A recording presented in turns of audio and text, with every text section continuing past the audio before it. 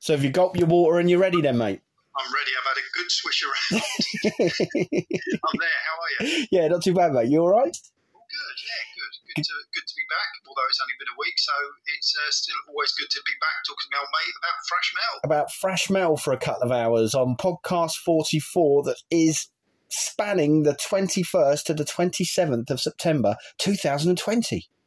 And we've just had new rating figures in, haven't we? And we can confirm that we have had 255,432 streams of this podcast since last week.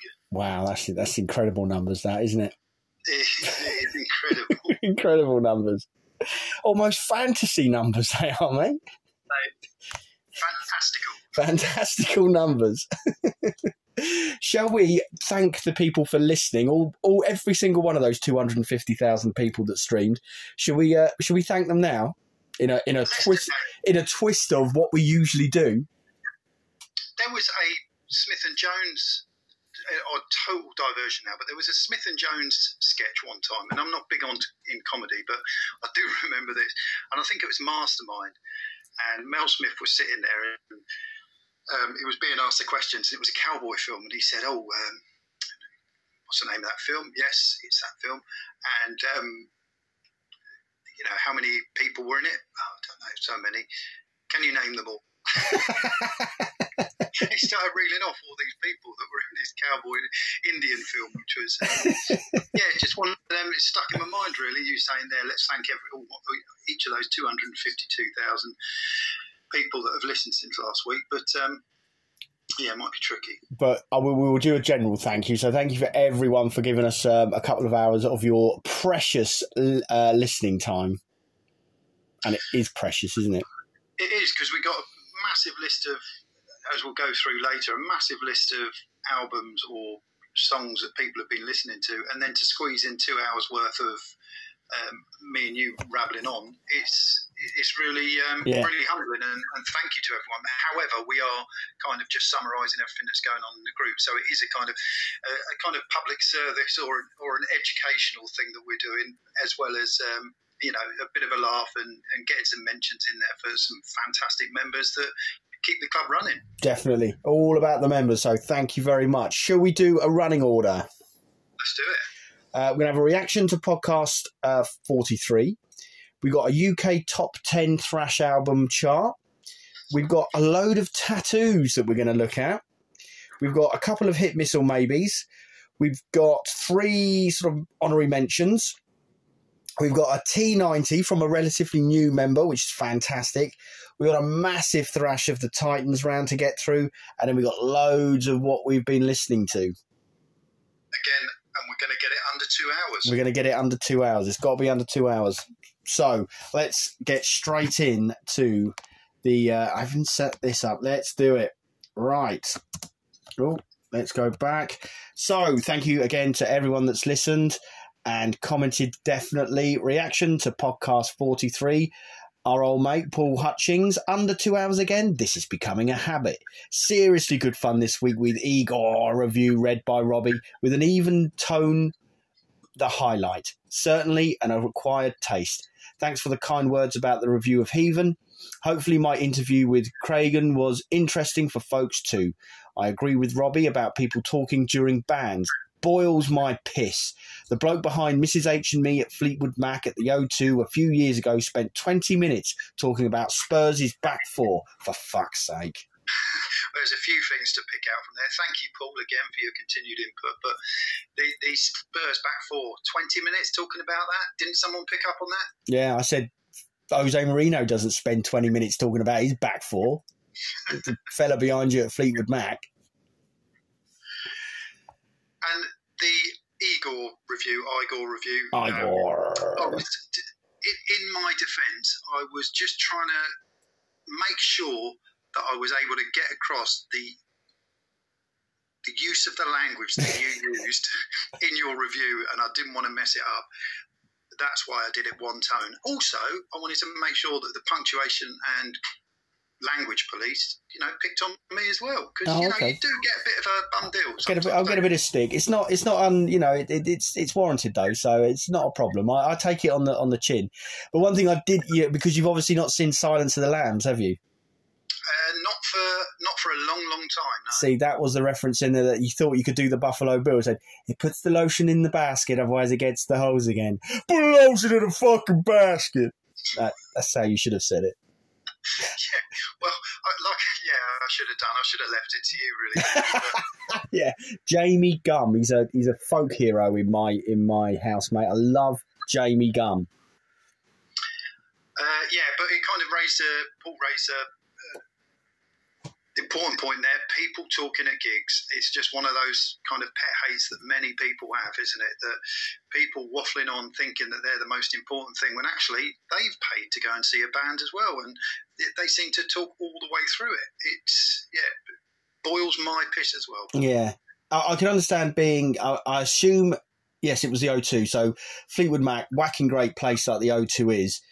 Not going to be it's not the loudest venue either, and Fleetwood Mac aren't the loudest band, are they? So I reckon everyone was sat down, and that does induce talking. Whereas if you're at a Motorhead gig, it doesn't matter if you talk to someone, you can't fucking hear them anyway. That's if they're screaming in your ear roll when you're standing right next to them. So, it's Fleetwood Mac's fault. Let's blame Mick Fleetwood and Stevie Nicks. Are they still even in the band? I have no idea. I don't know what Fleetwood Mac are doing now, no. So I couldn't tell you. There'll be people out there that do know, and maybe Mick Fleetwood and Christy McVie and all those concerned. Lindsey Buckingham, he was in them as well. But yeah, we really that'll be the first point of call now, won't it? You really should know your Fleetwood Mac. I should know my Fleetwood. We should do, and we apologise. So we don't need picking up on this because we will go away and learn our Fleetwood Macs. I can categorically say I'm not going to. No, I'm not going to. You don't like a bit of Fleetwood Mac? No, crap. They will be picking us up on this. Tim Finch. But music is different. How many people we actually pay good money to stream a gig at home if you can get a gig ticket? Personally, if it was Metallica and a small club show, I would pay £1 or £2, maybe even £3 at a push to watch the stream because I couldn't get a ticket. But these £10, £15 prices for streams can fuck right off once lockdown is over. It's going to be interesting to see what happens, isn't it, even when it does move on. But that's a lot of money people are being asked to pay over, isn't it? And Tim rightly says there, £10 and £15, they can, do one. Yeah, I don't think I'd pay £10 or £15 even in lockdown for a band that I really like, to be honest with you. No, that was the thing with the Voivod one. That was a hell of a lot. That was about £15 as well.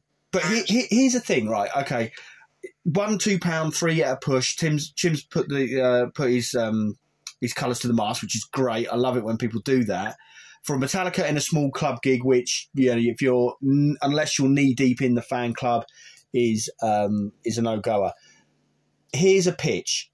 When Slayer played their last ever show at it was in LA, wasn't it? The Forum. I don't know how many people that holds, but I believe it was sold out so much so they had to add another date. If Slayer said, "Look, it's completely sold out. We're going to charge whatever $10, and you can stream it and you can watch our very special last ever gig," I'm buying that. What about you? I probably would have done as well, but you know that it wasn't the last. That's the thing, it's not going to be the last, was it? As it happened, and no, the Slayer one was, wasn't it? Yeah, I know. Yes, as they are now. Yes, with Tom Arai's last show, essentially, I suppose is what we're saying. I think I would, something like that. Yeah, but it would have to be a fairly monumental thing like that, and there hasn't been that many monumental events in metal fairly recently as the last Slayer show. I mean, you had the Big Four kind of event, didn't you? And obviously Fleetwood Mac at the O2 and other gigs I can't think of at the moment. I'd pay £2 or £3 to talk through that. Fairly monumental gig, wouldn't it, for you to? Yeah, I'm just thinking. Put the hand in the pocket. Yeah, I'm just thinking. I don't know. When I'm obviously a big Motorhead fan, and right a couple of tours before the end, as Crusher mentioned on his interview with Howard H. Smith on one of the Talking Bollocks. Wurzel came back and played some guitar, and I saw Fast Eddie Clarke play some stuff. So if Motorhead was saying, look, we're streaming this gig at Hammersmith Odeon, and we're going to have, as was then, the classic lineup come back, gig would sell out, that's for sure. And they would go, right, well, we'll stream some of it. It's only a one-off. It's a one-off kind of event. You know, who would put their hand in their pocket? I think I would. And if there was sort of like a special event of a band that was kind of like a one-off that you read about in a magazine, you go, oh, Jesus Christ, yeah, I saw them on that tour. And then the following night they'd done this special super-duper one-off. You would possibly go and pay to see that stream, and I think I probably would if it was something special and I was interested in it. I think you're right. I think you would. So you don't have to sell it to me. I'm sold. Sold. There you go. £10, mate. Gareth Pugh, thanks for listening, mate. I've just got to the Wagner part. I'm pissing myself. Comedy gold. The famous composer of Ride of the Valkyries. He's probably turning in his grave being compared to that twat from X Factor. I'm just imagining Inspector Moore solving cases to him. Brilliant. Yeah, we weren't quite sure which Wagner they were talking about, were we? No. Who was it who'd been listening to it? Well, one of the members, probably Rich Tricky Hudson, I think, had been listening to it, or someone with a bit of an eclectic mix. And, we weren't sure who they were talking about, and you thought it might have been that twat from X Factor. Yeah, he's the first one. As it turns out, it was the classical one, I think. It was the classical one. And I just want to give a special shout to Andrew Matthews, he of Speed Reading, actually, because I said, well, you know, I'm a culture vulture, mate. Classic music, musicals, I love it all. You know, as everyone knows that I do. But I actually spelt vulture wrong and put Volta. So I was a culture Volta. Did you get picked up on it? Andrew saw it. I said, Carl, that's Volta. That's jumping over things, mate. Don't you mean vulture? So I corrected it and thanked him. Always good to have the eagle eyes out there. Yes, that's good. Kevin Adamson, Mr. Scoreman, that doesn't sound right. We need to, Mr. Scorer, scores on the doors. More cheese jokes, please. Already decided Forbidden Omega Wave is my top 3 for 2010 before I even see the full list. It's that good. Your chat about folk not watching support bands was interesting. One thing that I find annoying is support bands who either leave a venue as soon as they have played or have no interest in watching any other bands playing a bill despite band members watching and supporting them. I know they're not obliged, but it's ignorant when you see their peers busting their nuts off and they're sitting at the back of the room staring into their phones. Maybe it's just me, but if they're not interested, they should be there. They shouldn't be there in the first place. Yeah, you always hear about musicians. Thank you, Kevin. You always hear about musicians, talking about playing to big rooms, small rooms, where the crowds are, and this issue here about people talking at shows, and that's where it came from, wasn't it? It was just about at gigs, people's bugbears and that kind of thing, and the support bands, people not watching them, but. Exactly like Kevin said there, and I'm just going to repeat what he said. Bands always say about it, don't they? But like Kevin said, they're the ones that you do see them. You see them from time to time. That you go to a gig and there's loads in the room when they're playing, but as soon as they finish, their mum, their dad, their brother, their sister, their friends, they all bugger off. Whether they've got to get home early, I don't know, or whatever. But they're all in the same boat together, aren't they? They're all there to play a show.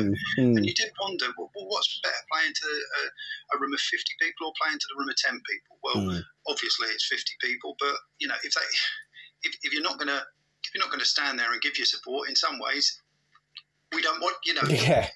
Exactly. You don't want them there because let them go out and talk outside or wherever they've gone. But, yeah, I totally agree with you, Kev. It's one of them things. But why is it sometimes after a band are finished, maybe I'm not a musician, maybe there's that high and you just don't want to suddenly, let's just go and stand there for half an hour and just watch another band. If you play the set of your lives or you need that come down. You need to just sit down and have a beer in the backstage area or the green room, the dressing room, whatever it is. You you might just need to have that chill time, or you might just want to go and have a cigarette outside and chat to the bass player, the guitarist, the drum. Do you know what I mean? You might not want to suddenly always just go round and stand in the front of the stage. I don't know, but maybe there is a reason for it. Maybe you've got to get all your gear packed up, and there's all host of reasons. But you'd expect bands to maybe be a bit more in it together. Yeah. I think I've told this story before, but I remember very, very clearly.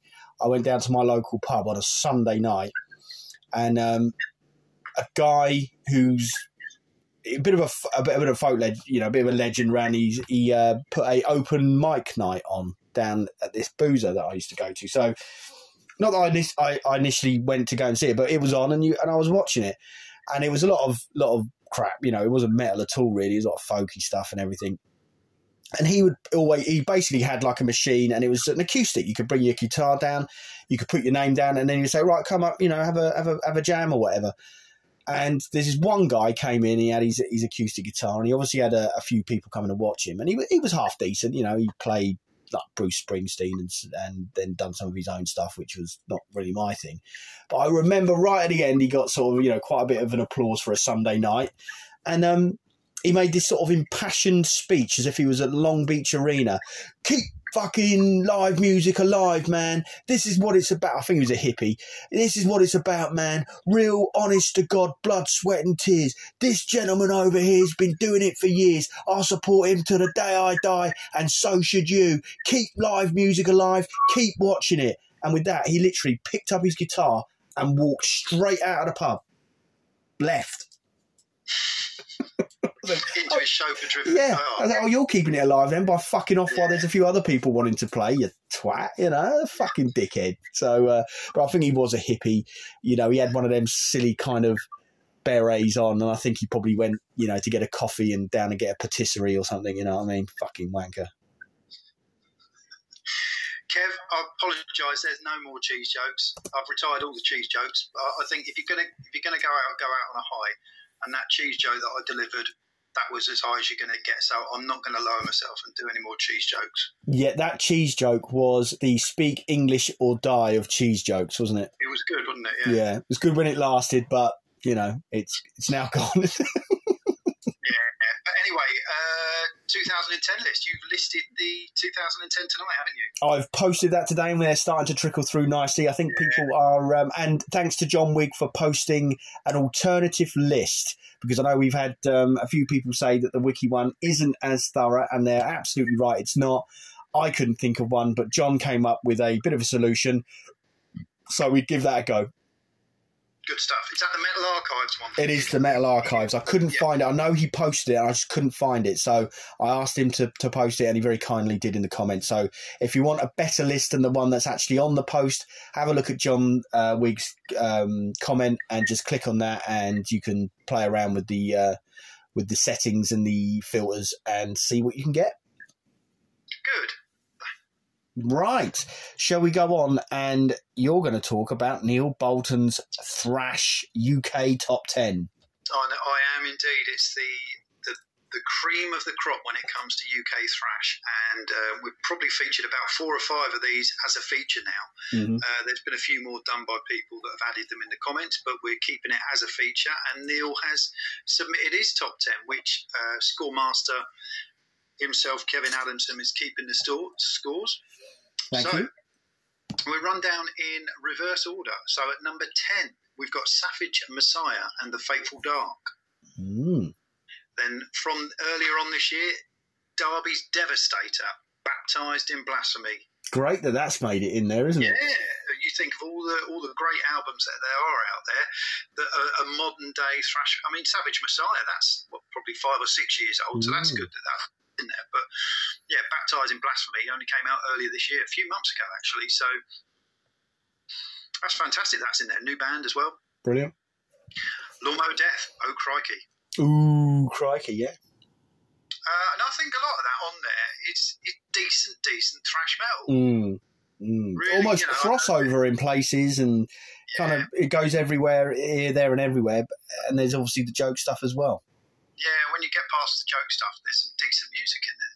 But that's part of the appeal with Lawnmower Death, isn't it? It's the kind of, you've got the comedy, but you've also got the decent thrash. I see. I don't know whether they've rescheduled it, but their Christmas show has been doing the rounds, and the advert for it has been doing the rounds on Facebook again. But it's in 2020, December 2021. Yeah, they've rescheduled it, haven't they? Obviously, a year later. Is it? That's what they've just done. They've just put it back a year, have they? Yeah, it's at the. I think it's Hybrid Garage. It is, yeah. Hybrid Garage. So,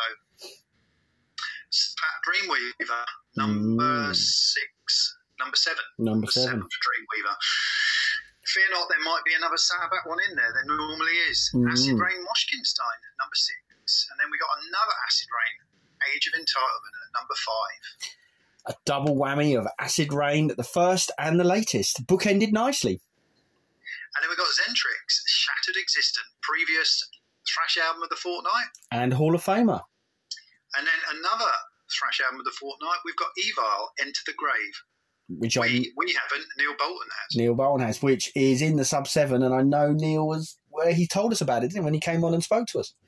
Devastated. Incandescent with rage and fury. And Rain in Fury, Death Be Thy Shepherd at number 2. Again, a band that we featured in the Omnium, very nearly made it to the album of the fortnight. However, we have got a cheeky little, I say cheeky, people when they say cheeky, we have got a feature coming up soon that might very well feature Rain of Fury. Cool. Might whet the appetite of all us Rain of Fury virgins. And then at number 1, again, another top billing for Sabbath, History of a Time to Come. See, there you go. You've got 2 Acid Rain in there. You've got 2 Sabbath. Brilliant. And new, old. It's a great top 10. It's brilliant. Yeah, it's a good top 10. So Kevin Adamson, he says, here's the up-to-date scores for the albums. We are now up to 39 albums, with Sabbath taking the 2 top spots by quite some considerable margin. Still no sign of Morning Has Broken making any appearance yet, though. And well, I was going to say, and nor shall it. Who knows? Someone might be really digging it, but no one's really. Whenever we talk about Sabbath, get a few mentions, don't they? You're here, there, and everywhere, and no one ever pops up their head and goes, "Actually, I've given that Morning Has Broken a go, and it's all right." I mean, I gave it a listen to, I think last year, and I didn't rate it, so I'm surprised no one has. But then again, if it's a terrible album, it's a terrible album. Don't know. Someone might like it. Go on, are you still waffling on about Morning Has Broken? No, I know Morning Has broken for me. Great list, John Wick says. Still trying to get mine down to 10. Between 3 and 7 will be on mine too. Oh, okay. So, and I said to John that he's up next, so he's got to get it. He's got literally a week, 7 days to get that list whittled down. And if it's anything like Neil's, Neil lost genuine sleep over it. He did, didn't he? I almost felt bad for him. I said almost.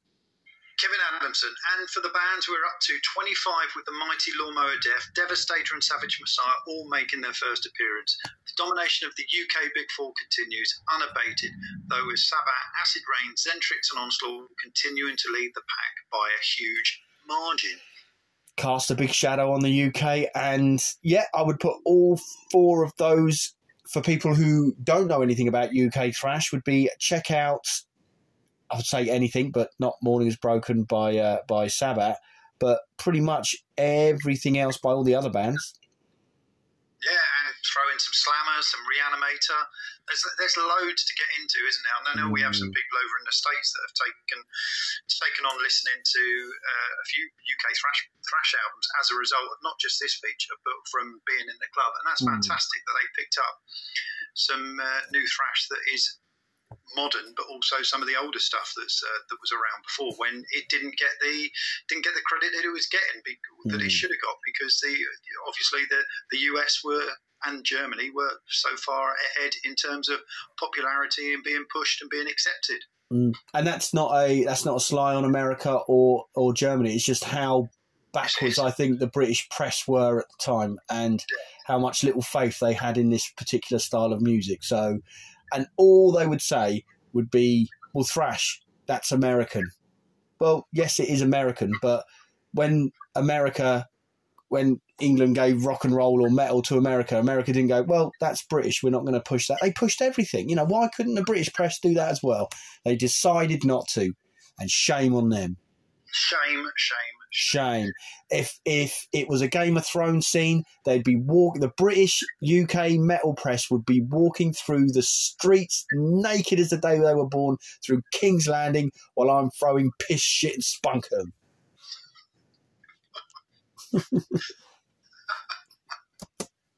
That's how riled I am. But there you go. Listening to Morning Is Broken. Yeah, whilst listening to Morning Is Broken, yeah. Oh, that's bad. I don't mind that anyway.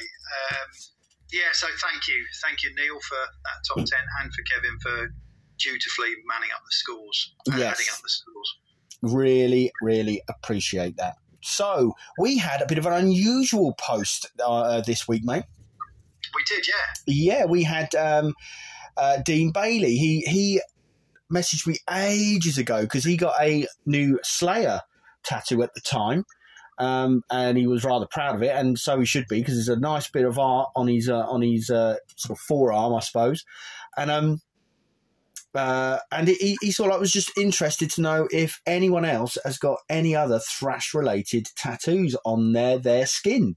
So I kept it for a little while because it just didn't seem appropriate to post, but this week seemed to be appropriate to post, so we did, and very impressive rogues gallery of tattoo and art we have to go through. There was quite a few, wasn't there? Yeah, should we flip flop like we do the what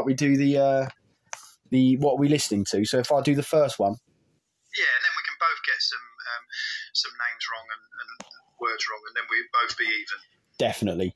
So thank you to Rob Davies, whose body is not so much tattooed, more like your dream festival build poster with all the kind of bands he's got on him. It's quite cool. But I picked out one, and I thought it'd be great to start with this one. Last time, so this is Rob Davies. Last time I went was a few weeks ago.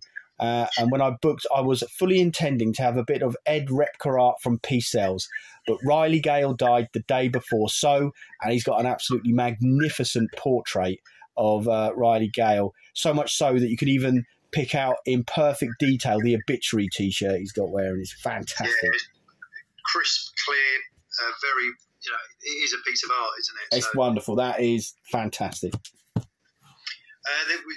Slayer are always going to feature highly in this, and Tom Riley, he's got the Slayer eagle and logo on his knee. On his knee. Now, I've got one tattoo on the very safe place on my shoulder, relatively, but even I know that's got a fucking smart air in it.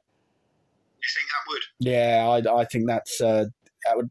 Yeah, that would hurt. But I think I said to him, I said that not many people get it done there, mate. And he goes, yeah, there's a reason why, or something like that. Oh, it looks awesome, though. I mean, they all do, don't they? So, they do, yeah. And Neil Bolton's got Metallica Puss Head. Or Puss Head. Yeah, and that looks like it's on the back of the shoulder. It does. Kind of like the shoulder blade at the top of the back. But no, it's nice. It's, again, a pretty cool picture. That's got some nice shading on there, isn't it? Yeah, as it eases over to the top of the back. Very good, very good. And then Pete D, he's got some fantastic coloured work going on. He's got some Voivod, main Voivod bit on my upper arm. That looks fantastic. Yeah, so that is Dimension Hatros on his left arm by the looks of the thing, and then he's got more. More Voivod. He's got the Nothing Face logo. He's got what's he got there? The Doctor Who TARDIS. Yeah. Is it? Who's that Doctor Who? I'm not a Doctor Who person. I'm not massive Doctor Who, but I do recognise as one of the early. It's Peter. It's a Doctor Who anyway. It's the Who. Yeah, from the 70s. Yeah. But they're fantastic, vibrant colours, aren't they? If you're going to do it, he's really done it, and they really do look cool. Yeah, the colours are fantastic. It's in Neubauten. There's a little symbol there just by the Voivod. Oh, okay. Possibly, but yeah, if you're going to get a tattoo, get a tattoo. Yeah. That's fantastic. Like I say, the colours are absolutely fantastic. They're fresh as a daisy. Brilliant. Matthew C.G. Green, my only tattoo. Lost its sharpness over the years. Not my favourite era of the band, but makes a good symmetrical design. Looking to get the Exodus logo across my shoulders at some point. But that's the Metallica, all the interlinked M's. And I quite like that. I think that's really cool. Yeah. No, it looks cool. And that's the big question that I asked Matthew was, when you're going to get the Exodus logo across the shoulders, what colours do you go for? Do you go for the red and white? Do you go for the Bonded by Blood red and white, the green and the green and purple, all from Fabulous Disaster? You've got the kind of yellow and blue from Blood In, Blood Out. There's a few Exodus, they do have a range of colours, don't they? Well, if Matthew can't decide and he doesn't know... No, he did decide. I can't remember what it was that he said, yeah. I was going to say we could have a flash poll on it for him. Pink and red polka dots. No. What he said. Oh dear, that's brilliant. And we've then got Donald Squire, UK Mower Course. So I assume that is Lawnmower Death, and it looks like a crazed clown. And again, the colours are fantastic, aren't they? Yeah, so I think that must be from the Fabulous Metal Bozo Clowns, that one. Yeah, okay. Because that was their album, and that I think was the clown that featured on somewhere on that album. Certainly, looking below the clown there, it looks like it was from that album. The colours look like that. So cool. And then Paul Russell, he's got that's Lawnmower Death as well, isn't it? Yeah. That's from. Ooh, crikey, isn't it? Yeah, definitely. Definitely. Very nice. Very nice. Nice and simple, but very effective. It's good. And also Donald Squire's got my first tattoo. Is that like it's a Slayer one, double-headed eagle, isn't it? Donald Squire. Oh, yeah. I can't quite tell what that is, to be honest, mate. It's definitely Slayer, but I couldn't tell where the logo's from. It must be an early Slayer, or whether it's a... Bit of freeform and just got the Slayer thing in the middle. Very nice, though. Yeah, good. John Brack, he's got a very... he's got Slayer on his forearm there, isn't he? Yeah, and that's... What album was that where the guy actually carved Slayer with a razor blade into his arm and took a photograph of it, and it was blood pissing out all over the place, and it got onto an album cover? Well, obviously, John's got that as a tattoo, which is a great idea. And then the next one, yes. It's very lifelike. I mean, it looks at first. I think, well, yeah, very possible that it could be a personalised tattoo, but it does look very lifelike to the cover. Definitely. And then we got Andy Dixon. Do you want me to do this one? It's your bag. It's my band. Back in the 80s, this used to say Motorhead Overkill. Mind you, even back then, it looked like Motorbead? So, but it's one of those things, isn't it? Tattoos, they kind of not fade, but they kind of go a little bit misshapen and not as fresh as you had. But I think that just shows mileage. Do you know what I mean? It's like when I've got a battered old Motorhead t-shirt that an ex-girlfriend found on the marquee floor. I fucking love it. I could get a fresh, crisp, clean one, but I don't want one. Whereas it is sort of like a badge of honour, that, mate. Yeah. Definitely. It shows a bit of mileage, and that's nothing wrong with that at all. No, absolutely. Battle-worn tattoo. I was just looking at Matthew's tattoo, Matthew C.G. Green's tattoo, and looking back, it was the kind of gold outline Exodus with the red, fiery red, bright red lettering in the middle that he's going to possibly go for. So... Well, if he's unsure and he wants us to do a flash poll, we can get the classic Exodus's logos up, and we'll see which one people would like to have tattooed across him. Yeah. Right, are you doing a couple for Lee Shep? Yeah, Lee Shep. He did the cover of Manx Speed Demons, Aggressive Perfectors, Satan's Heavy Metal EP. So yeah, they were a band that were featured, I think, in someone's T90. It might have even been Lee Shep's T90 last year.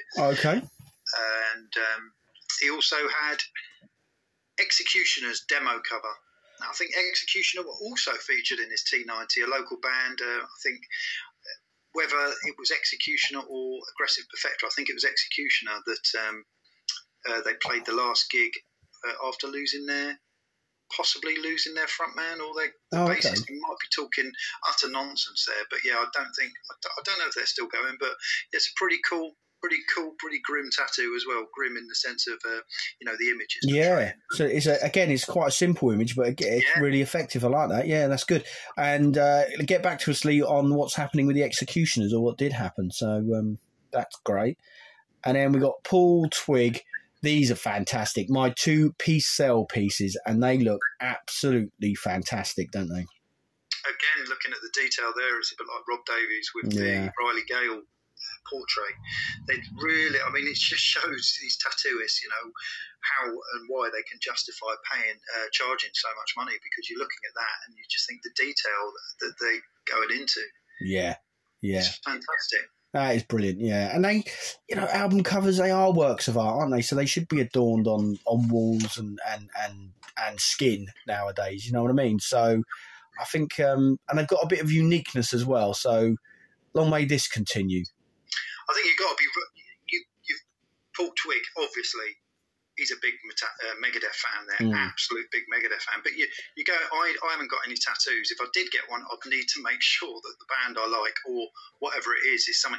Obviously, it's something for life, isn't it? But there was. Do you remember when there was a Geordie football fan who got Andy Cole tattooed on the whole of the top of his leg from his knee up to his almost to his pelvis, a big kind of portrait of Andy Cole in a Newcastle United strip. Yeah. And then I think the day later he was sold to United. God. Well, it's a good job he didn't get sold to Sunderland, that's what I can say. Yeah, he moved on to whatever club Andy Cole went on to after. So, and you've got to be careful. I've got a very small one. It's about the size of a golf ball, and it's just the Rebel Alliance from Star Wars emblem on my right shoulder.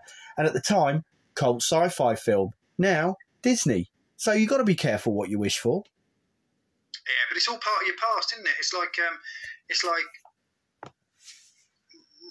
my leather jacket. It's got Wolfsbane on the bottom. Would I get that blazoned out? No, I wouldn't, because it's part of the past and that. It's all part of who you were, and unless some of these tats are just shocking, which none of them really are. No, it could have gone. Could have gone one way where we get some really bad ones. Oh dear, that's not good. But luckily, or rather, fortunately, they're all fantastic that we featured. So thanks for everyone for sharing. It was a good post to have. Yeah, it was good. Bit different, so it's good. Good. Right, we've had a couple of hit misses or maybes. We have a bit of a busy week. We had Riptide, who they released a new single, Fatal Retribution, following on the back of the earlier song. About a month and a half ago, they released Smoke, didn't they? A real banger, as you put it. Yeah, that was a banger, still is. They released another mid-pace stomper, and it seemed to kind of split the 5 people that commented on it. I think it was just the time it was posted after another post. It kind of caught people unawares, and Gareth Pugh, anyway, he got on board. He said it's a hit, They definitely wear their influences on their sleeves, and the vocals are just a little bit annoying, but I'd still happily listen to them and check out more of their material. Definitely. I think they're forging away ahead there, actually. I think Riptide if this is the sort of stuff they're throwing down and they can develop a bit more, they'll be fantastic. Because wasn't it Riptide, the guy moved to Evil, didn't he? Yes. So you kind of think, oh, what's going to happen with Riptide? But if this is what's happening with Riptide, there's no worries whatsoever. It's a decent song. Yeah, I think we talked about it, and I definitely think it's a good move for Riptide that he's in Evil. As much work and as much touring as Evil do, I think there is still room for him in Riptide, which can only benefit Riptide. Absolutely. So what were the scores on the doors? We had 2 hits, 0 misses, and 3 maybes, so pretty positive overall. Yeah, I mean, I did hear it. I heard it a bit late, and I love the material. I'm waiting for an album. I'd love to hear an album full of stuff like that. Yeah, it's very listenable thrash, isn't it? Definitely. Looking forward to any new stuff that they're bringing up. I can see what I can see what Gareth says about the vocals. So whilst I didn't find them particularly annoying, I did find them the more divisive part of the song. All the music worked totally, but you're going to pick up on the vocals straight away, aren't you? Is the vocal something that can be developed, or do you think that is indelibly on there for life now for Riptide? Is Andy Sneap going to go in there and go, love the stuff, guys, but this vocals, this is what we should do? Could that work, or is it just, whatever anyone does, they're going to be slightly annoying, and then you're in that kind of, I was immediately going to say violence, where the vocals seem to be a deciding factor regardless of the reputation and the quality of the music? Yeah, I don't know really. I really don't know, because obviously that's the style that the guy is trying to do. But if someone did say that to you, someone of, and not you or I, but if someone like Andy Sneap said, look, why don't you try this or try that? They're going to listen, aren't they? Well, yeah, that's what development is all about, isn't it? Regardless of whether you're a singer or anything else, if someone says, look, I would like to develop, I think we can go further with this. Have you tried A, B or C? Now, obviously, I don't know the guys from Riptide, but if they're like, no, we're 100% authentic and we're not going to listen to any advice, then, that's, as Howard H. Smith says, always listen to advice from the experts. And if an expert does say, you should try this, or have you tried that, or I think we should try this, that's all part of your development, isn't it, in anything you do? So it'll be interesting. It'll be interesting. I mean, I don't mind the vocals, to be quite honest with you. I don't find them annoying whatsoever. Right. Well, then you have a word with Riptide then. Okay.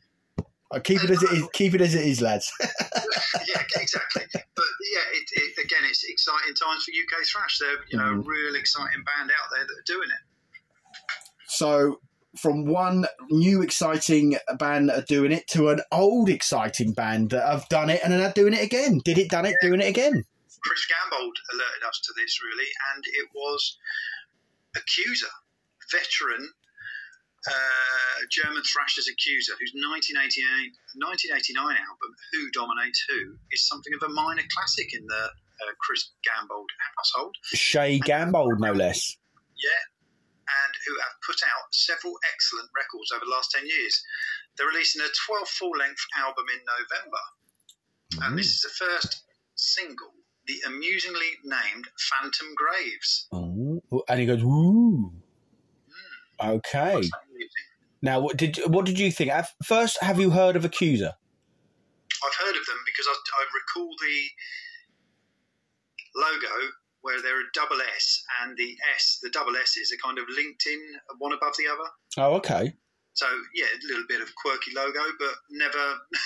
yeah, I've heard of them, but never heard of them. Okay. I can't say that I have unless I have accidentally or have done and I don't know it.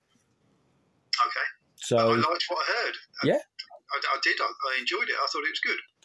Excellent. What did the members think? Richard Oliver said, Accuser are a brilliant band. Who Dominates Who is an underground thrash classic. I can also heartily recommend their 1992 album, Repent, which is vicious as fuck. The last few they have done have been belters as well. Diabolic and The Mastery come highly recommended as great examples of gnarly German thrash. And it was gnarly, wasn't it? It was quite raw, but very well produced. And again, the vocals... out front and centre, they're not going to be to everyone's tastes, but they were, it was a decent song to throw out there, and a popular one because quite a few people got on board. They did. Now, I am making a note, and I'll tell you why I'm making a note, and Chris Gambold can be the team captain. New Omnium for the sort of smaller bands is Accuser in. Are you asking me or are you asking Chris Gambold? I'm asking whoever's listening, you being one of them. Okay. Yes. Okay. They're number one. We just need another... Because a few people did score this, and a few people did remember them and say, oh, yeah, no. I think someone said they're not second rate. And you go, no, I know this band. They're good. They're cool. So worthy of an Omnium entrant. Definitely. First one in for the Omnium. So we need 5 more. We can kind of do one a week, couldn't we? And then we can post it. So that's cool. What were the scores? A bit of a live housekeeping as well. What we could do with the live Omnium is actually post a song as well. So if it is going to be the, almost like demo level bands, a bit like when we've had Torn Fabrics on the back of the podcast, and they threw in their email. If we were going to get a band that are just releasing, they've only played 2 or 3 songs, they've only released 2 or 3 songs, and we can get them in the Omnium as well, not Torn Fabrics, but a band of not established at all that are just releasing their first album. Let's upload a video as well, so that people, whilst they're no way going to get through the Omnium process and finish first, because someone like Death Row or someone like Heathen are going to come out on top, it'd be good that people do at least check out these lesser known bands. Could we get a cheap bands?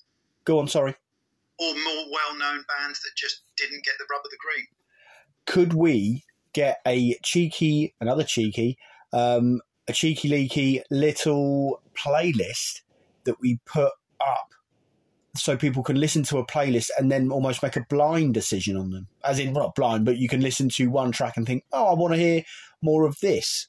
Because I think that's a lot of people, when they vote in the Omnium, a lot of them goes, well, I haven't heard any of this. Well, if we give them a playlist, they can have 6 tunes, they can have half an hour, a beer, and then make their choice from there. Yeah, and some might choose not to. Yes. That's fine. They might know those bands anyway, but the option is there, isn't it? That's a very good idea, Carl. Let's get on to that. Nice little bit of live housekeeping. Thank you for everyone's ideas. This is how things get done. What did the ratings? What was the scores? We had 15 people take part. That's good. We had 1 miss, 1 maybe, and then we had 13 hits, which is fantastic. That's looking like it's pretty good. Looks like they're hot favourites already. Good. Brilliant. So that's coming up, shaping up nicely for later on. Let's go through some mentions. Yeah, so we had UK Thrashers. They always get a mention because they are not only our sponsors of the show, and Neil continues with his radio show, his podcast, where he interviews the great and the good of UK thrash, or just thrash in general, and he had Solitary on there, the Preston Thrashers Solitary. Mm-hmm. Yeah. Been around for time, haven't they? Been around for a long, long time. And they did sound like battle-weary heroes. They took everything in their stride, and they weren't bouncing off the walls. They were very calm, assured, and knew exactly what they were saying. It was good. It was a really cool interview. Good bit of banter there. Yeah, it was good. And he played Novichok. Yes. Did you? I listened to it on Spotify, or I downloaded the Spotify version. I think it's slightly different on YouTube, isn't it? Okay. But what else did he play? Just tell everyone. Days of Wrath. He played a song called Sweet Release. They were on the Mosh in the Roof on charity CD as well. Different song, but they were on there. Obviously, Solitary. He played a song with them. There was a Elimination, the Suffolk Thrashers, and Bomb Scare, I think they were called. Oh, okay. I'm going to say they were Australian, but okay. Totally, but you get 5 or 6 decent cuts of thrash metal. You're getting a 45-50 minute interview as well. Yeah, what's not to like? What's not to like? And I've got to say that Elimination, that's the second song I've heard, and they are absolutely fantastic. They are so on it. It's brilliant. I think that's absolutely fantastic songs that they come out with. Yeah, good band. Toy. Only 3 members. If you're a drummer, is it a drummer they're after, isn't it? Get in there and get yourself a meal ticket and fill your boots, because I think they're a fantastic band. It's just a shame it's all coming out now where they can't go and see them, but they are great. I'm definitely going to... I still haven't done it. I need to go and buy that. Is it an album or EP? Or... It's an EP. It's, I think it was 3 songs, and then they've got two either 2 live ones or 2 So you can talk amongst yourselves. Talk among us, Eliminate, just an absolutely fantastic effort. Really interesting, cutting thrash metal. Yes, they do have a drum machine at the moment, but it's really organic sounding. Someone in there is going to do a right job for them, and I think they're fantastic. I can't wait to go and check them out, to be quite honest. Yeah, I can't find it. It was a Devastator CD I had over there. So whatever you said, yeah, he was totally right. Good. And keep up the good work, Neil, because Neil Brannigan Fuller does this as we do for the love, and he's really spreading it. It's fantastic. Good. Sodom. Sorry, that's not a jib at Neil. The new Sodom lyric video came out for Sodom and Gomorrah.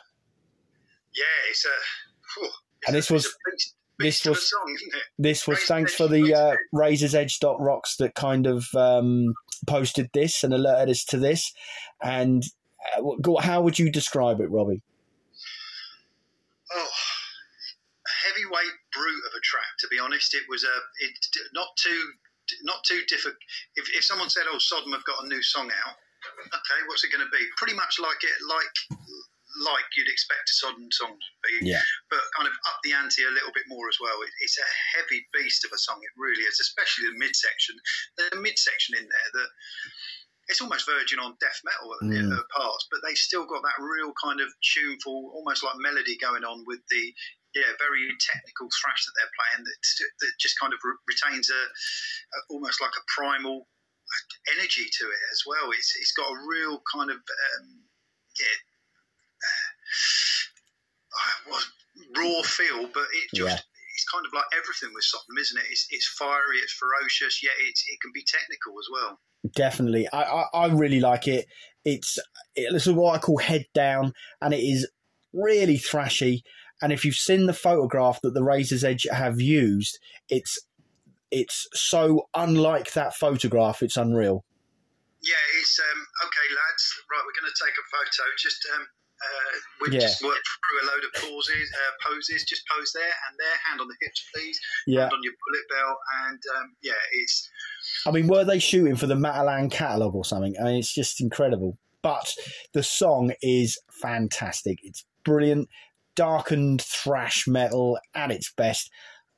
They've got to come over here and tour it when this is all over. And I really want to go and see Sodom. I don't know how often do Sodom play the UK? I can't remember them playing in the last 5 or 6 years. Maybe I'm wrong. Did they not play on one of these multi-band tours that came over? I think that was Tankard, wasn't it? There was a 4-band bill. I'm sure there was a 4-band bill that played. What, the Headbangers Ball thing? Yeah, possibly one of them, the Electric Ballroom or even the Roundhouse or somewhere that I'm sure they played on that. Okay. But, well, again, time moves on so quick. That could have been a long time ago, but I'm sure it was. But let's members will enlighten us, hopefully. What did the members say, having said that? Richard Oliver, again, commenting quite a bit, which is fantastic. Absolutely love this song. It harks back to their black and thrash origins. 100% gets my seal of approval. Yeah, definitely agree with that. It's early Sodom with a new taste. It's a little far cry from War and Pieces. And then when you asked me earlier, how would I sum up this track? And I went, well, it is primal and it's technical and it's raw and it's got this energy. I should have just said what Paul Hutchins said, which is that is one fiery bastard of a track. Yeah, that sums it up quite nicely. If you like fiery bastards, this is the one for you. There you go. Now, I think this next one, mate, I'm just going to sign over to you and listen. Well, it was Anathema. We don't know the full ins and outs of why and how they've reached the decision, but they've decided to go on an indefinite hiatus. So that could be the kind of end, or as we know it from Anathema, certainly for the good foreseeable future, indefinite is what it says, really. Anathema are one of those bands that are truly a bit of an enigma, really. They're not a heavy metal band by any stretch of the imagination. Yes, they've got electric guitars and they've got drums, and heavy in emotion, heavy in atmosphere. But they started, didn't they, back in the early 90s, kind of with Paradise Lost, with My Dying Bride, of the kind of trio of bands that were really pushing that doom, gothic inspired heavy metal sound. And I think they're on Were they on Peaceville, weren't they? They were on Peaceville. Yeah. They really spearheaded that kind of doomy death metal stuff, wasn't it? Yeah. I'm sure they were on Peaceville, and certainly Paradise Lost were. And anyway, they developed their sound, and they kind of moved into more progressive territories, and that's where we found them for the past maybe 10, 15, well, maybe the past 20 years. It's as I said, we don't know why and what's happened, but possibly more bands. We're going to see more bands that aren't able to make a living from this. But what they said was, and I'll just briefly read it, every one of you included, faced unpredictable challenges which impacted both our professional and personal situations. In this hardest of times, events over this year have left us with no option but to go on an indefinite hiatus. As individuals, it is now time to pursue other paths in life. We are beyond grateful for everyone's support over the years. There is no end to the love and respect we have for our fans for giving us the best years of their lives. The generosity you all showed following the unexpected cancellation of our tour will always stay with us. We could never have anticipated how this year would turn out. So it truly, really has affected them. Yeah. And it's affected many people in lots of different ways. But Anathema are very one of those special bands that have a place in heavy metal for that kind of, whether it's because their legacy at the beginning, or whether they've never really kind of, they just hold a special place with a lot of people, really. Well, Anathema, they were the bands we saw at Download on the same day as Slayer in 2017, weren't they? Yeah. Yeah, so they got like a female singer, and doesn't the drummer and bassist swap over instruments halfway through, if I remember rightly? I think he's the keyboardist. He plays on drums. They've got a drummer. They've got two drummers in some of the songs.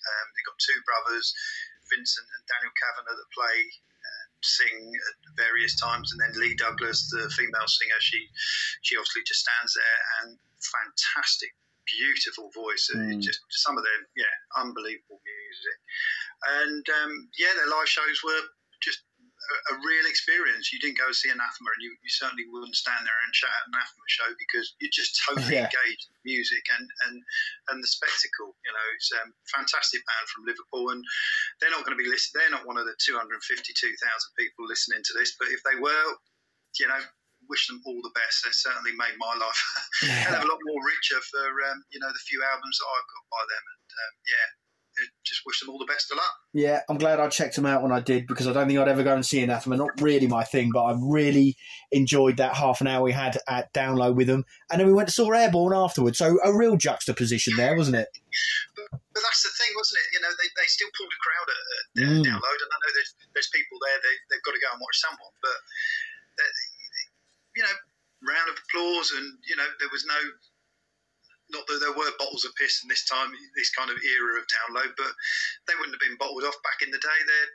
They've got too much respect to the people. And what did Mike Todd say? Obviously, he's in a similar position to Anathema as regards to he's a musician. So, well, he said he questioned whether it's a sign of the times to come. He says this is a result of the streaming age and no opportunity to gig, which is where the bands actually make their living. Yeah. I heard more bands don't suffer the same issues. Yeah, and certainly echo all of that, because I hope it's not a trend that catches on. Absolutely.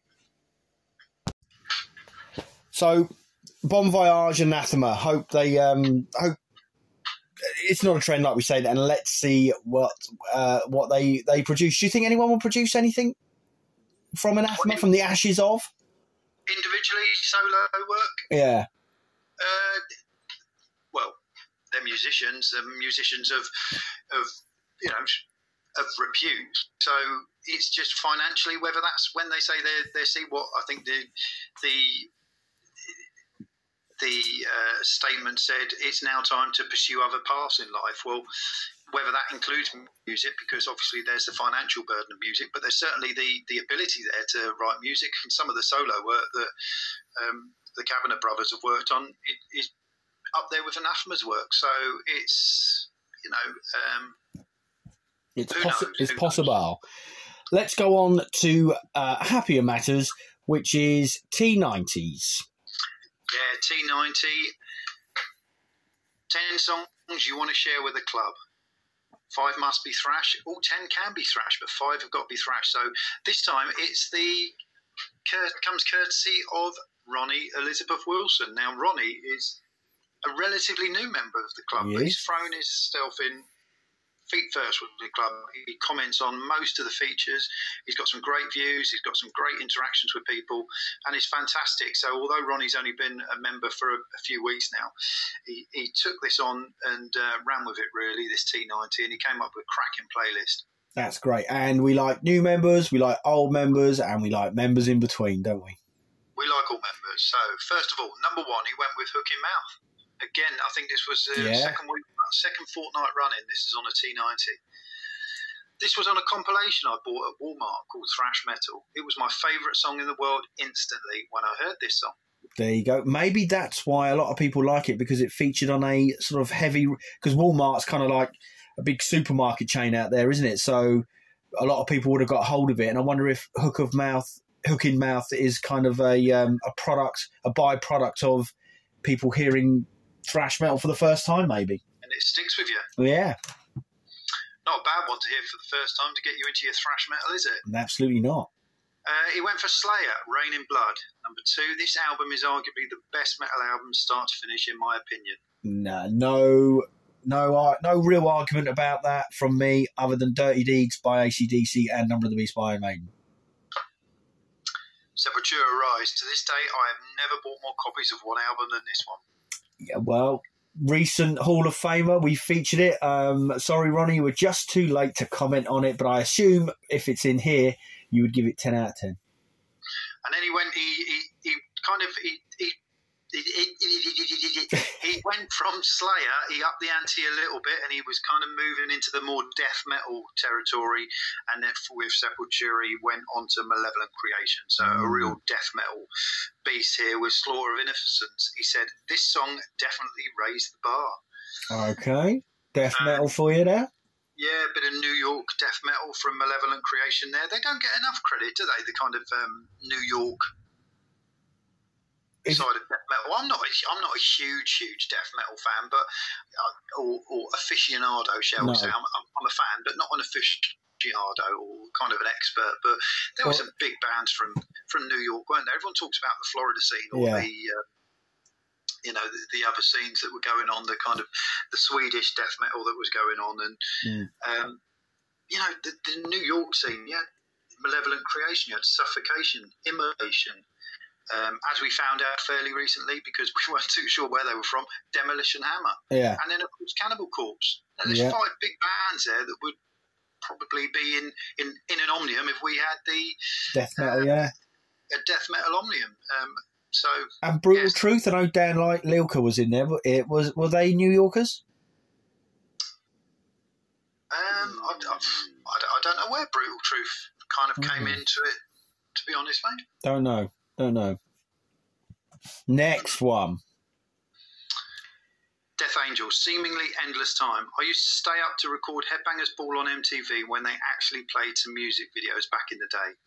And that is a great video as well for Seemingly Endless Time as well, isn't it? It is. It's a great song where you got the guitar coming in left, right. Yes. It's a great sound. Great. Didn't play it at Bloodstock. It's gutting, isn't it? Yeah. Sodom, the Vice of Killing, always takes me back to the days of us building a half pipe in our backyard. So obviously the musical accompaniment to long days spent, bit of carpentry work, getting that half pipe built was a bit of Sodom. So good stuff. Well, I wouldn't have put Sodom as a skaters track, but whatever. If it fits, it fits, doesn't it? It fits.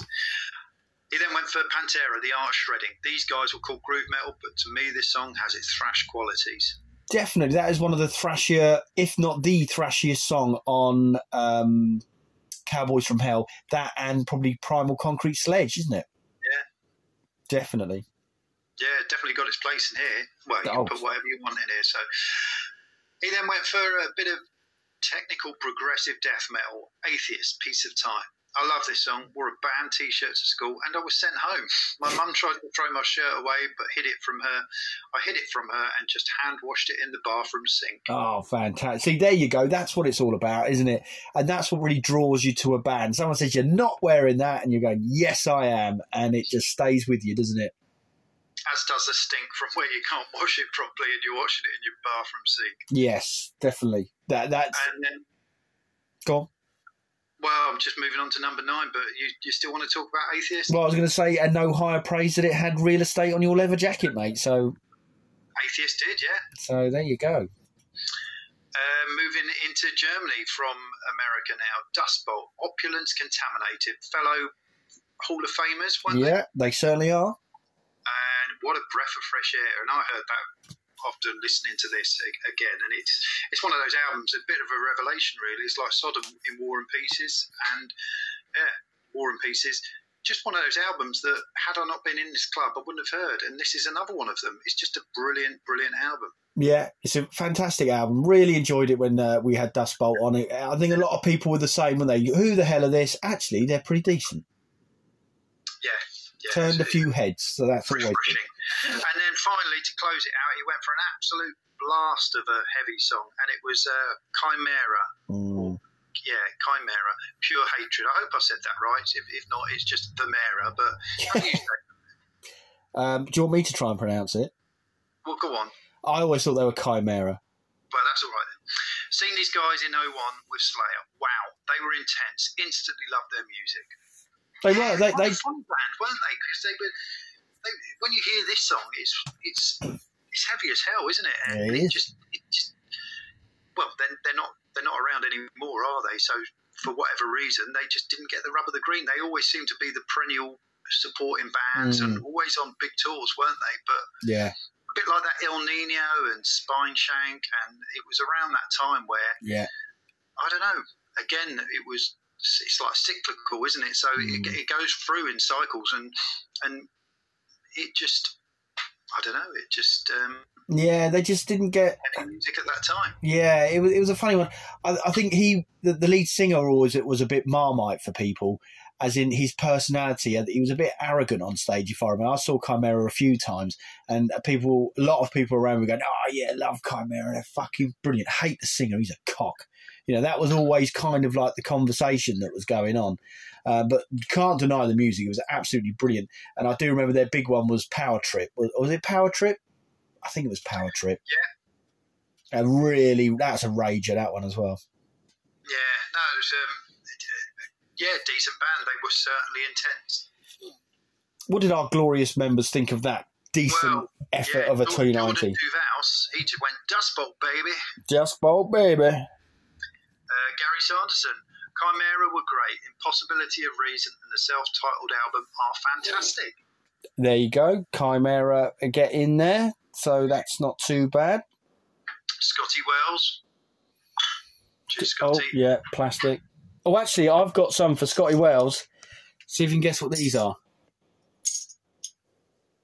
Are they a monomarth drinking horns? No, they are bottle lids from the quiz that we had on Saturday night. Okay. I'll put those there for Scotty.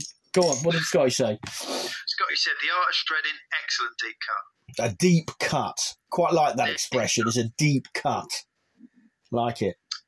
Alan Davies, nice to see someone rating Atheist. Totally off the wall arrangements. Not everyone got them, but they were refreshingly different with great songs. Definitely refreshingly different. That's one way of putting Atheist. And I think Howard H. Smith actually played one on his Bollocks Radio the other day, didn't he? He did, yeah. Got a few people talking about them. Yeah, they're one of them bands that, I don't know. I don't think they were so much Marmite, but they were just a little bit too, maybe a little bit out there, but without being totally off the wall. You know what I mean? Accepted, but never truly loved, maybe. Yeah. So, yes, thank you. You've got one more. Member number 1, Rob Mansing. So we always like to read his comments because he is member number 1. Good shout out for Sodom and a great track to choose. Definitely. So, thank you for that. It was brilliant, Ronnie. Really enjoyed the T90, and thanks for everyone commenting as well. Brilliant. Yeah, thank you. Brilliant. Right. Let's go on to Thrash of the Titans, shall we? Yeah, well, Metallica won, beat Overkill, that's it. Should we move on? That's the best way to deal with it. Well, let's give it a little bit more respect than it's due. We have got some, because there was loads of comments and lots of positive comments. Unfortunately, there was a few, there was a bit of silliness going on. We try and keep this club 100%. And everyone that I'm speaking to who listens to this podcast, I know is 100% on board with the 100% positive. And if you have got a differing of view or a comment that isn't as positive about one band or another, you know that it's just an opinion, and it's not detriment to your opinion or you as a person. And when it does turn a little bit, we'll act upon that immediately. So when it came up, yes. Metallica Overkill. Yes. You knew where you were going to go, didn't you? I so did. It was kind of one to you, one to me, so it was an even thing. But did it turn out the way you thought it would? I thought it would be close. I thought Metallica would win, so yes, I suppose it did, but I didn't think it would be this close. It was at one point they were drawing. I got I think there's a screenshot. There were 30 votes each at one point. I think it was. So it was really close, and there was sort of 6 votes in it for a long time, and then Metallica just peeled ahead and got about 10 votes, and then they just got ahead right at the very end. Metallica, over 220 people voted, which is just phenomenal participation. Thanks to everyone that voted on this. But Metallica won with 55% of the votes, which is, as it turned out, only 20 votes in it. Wow. So that's a close run, wasn't it? That is close. With 220 people voting, that is as close as it's ever going to get, I think. That is brilliant. So thanks for all of that. But Metallica are safely through. Those 20 votes are a nice safety, a safe margin, and they are through. Overkill hold their head up high to take, just under I think it was 100 votes, bang on actually, to take 100 votes off of anyone when Metallica are in the vote. That's good going, isn't it? And they are through against anyone else. It's got to be the case, isn't it not? Yeah, definitely. So let's see what the members thought. Des Coley, always loved Overkill, love all the albums, and they're good, down-to-earth blokes. So there's my vote. Yeah, they do seem that. You know, you're going to, whatever reason, whether you're going for the who do you want to see at a live show, what was your favourite song that you got into, what was your favourite album, do you like them as individuals? Overkill do seem like the approachable guys that you can sit and have a drink with at a bar. Definitely, and working class heroes almost, aren't they? Yeah. George, the other thing you need to do is get the random number generator up, because we're going to pick a new heat, aren't we? So, okay. George Nisbet, thank you, mate, for commenting. This is so tough. Back in the day, for me, Metallica were head and shoulders above every other band, and the first 4 albums are all bona fide classics, all of which I still listen to regularly. Having said that, they really lost me big time with the Black Album, and I've not really liked anything that they have done since. As far as Overkill go, I was introduced to them in 1987 by the late, great Tommy Vance on the Friday Rock Show, and I very quickly became a die-hard fan. Admittedly, they haven't always struck gold, but they've been back on top form since Ironbound. I'm going with Overkill. Good justifications there, and a great mention for the late, great Tommy Vance. Definitely. You go through, it's funny when you're reading each of these comments, isn't it? And people are justifying why they're choosing it, and you think, well, they're going to say, well, all the classics there from Metallica he still listens to regularly. Yeah. Oh, I've gone for Overkill. And it's funny how people justify why they're going for things, and that they justify them for a whole host of reasons. And valid reasons too. It's good. Absolutely. Dean Hughes, very hard. Overkill have remained a thrash band all through their career and have released some excellent albums along the way. The Years of Decay and Wings of War, my personal favourites. Metallica, however, helped define the genre, and without their contribution, we might not have some of the greatest metal bands we know and love today. I could write War and Peace about why I think Metallica deserve to go through, but think I'll leave that for the next round, hopefully. And now, for now, I will just finish with 3 words: Master of Puppets. And that's a great, great way of looking at it, isn't it? He's looking at the kind of legacy, the legacy that Metallica have done without even kind of going down that, well, they bought the St. Anger and they've done the Black Album and the Load and Reload. He's kind of gone, oh, just leave it, Master of Puppets. And that is that wonderful legacy that kind of got them through with him. Absolutely. Even though Overkill were, against anyone else, for him possibly, were going to be the top dogs. Yeah, and legacy is more than a justifiable reason to vote for Metallica. There's no question about that. Without Metallica, we don't know where we'd be. Duncan Black, Metallica are going to win this whether anyone likes it or not. Despite the ups and downs, they are still kings of the hill. That's what happens when you make Master of Puppets. Another good point there. They've had ups and downs, but they are still top. No one's taken that crown for them. No, and we can get into it in a bit, but sometimes that legacy looms hard over their heads, doesn't it? That Master of Puppets and Ride the Lightning, 2 of the greatest thrash metal albums ever released, they can be a bit of an albatross around their neck, can't they? In some ways, but in other ways, well, only from people talking about it. In Metallica's eye, they're not an albatross at all. They are, they are doing what they're doing, and they will do it. It's only us that are arguing about these things. It's not Metallica. Jamie Kinghorn, another tough one. I listened to a lot of Overkill this fortnight and give them a fair fight. The Years of Decay is one of my top albums. So the way I approached it was this: imagine I have all of both bands' albums in my record collection. My house was on fire, and I had time to save 1 record. What would it be? Ride the Lightning. If I had time to go back for a second, Master. A third, Justice. A fourth, Kill 'Em All. Then maybe The Years of Decay, assuming it wasn't a melted puddle of sadness by then. So on that basis, it has to be Metallica for me. A very interesting way of justifying which way your vote's going to go if your house was on fire, but it kind of, without trivialising the kind of house on fire, it is kind of saying, well, what's the most important record that you could choose? And it's kind of four Metallica ones until he hits the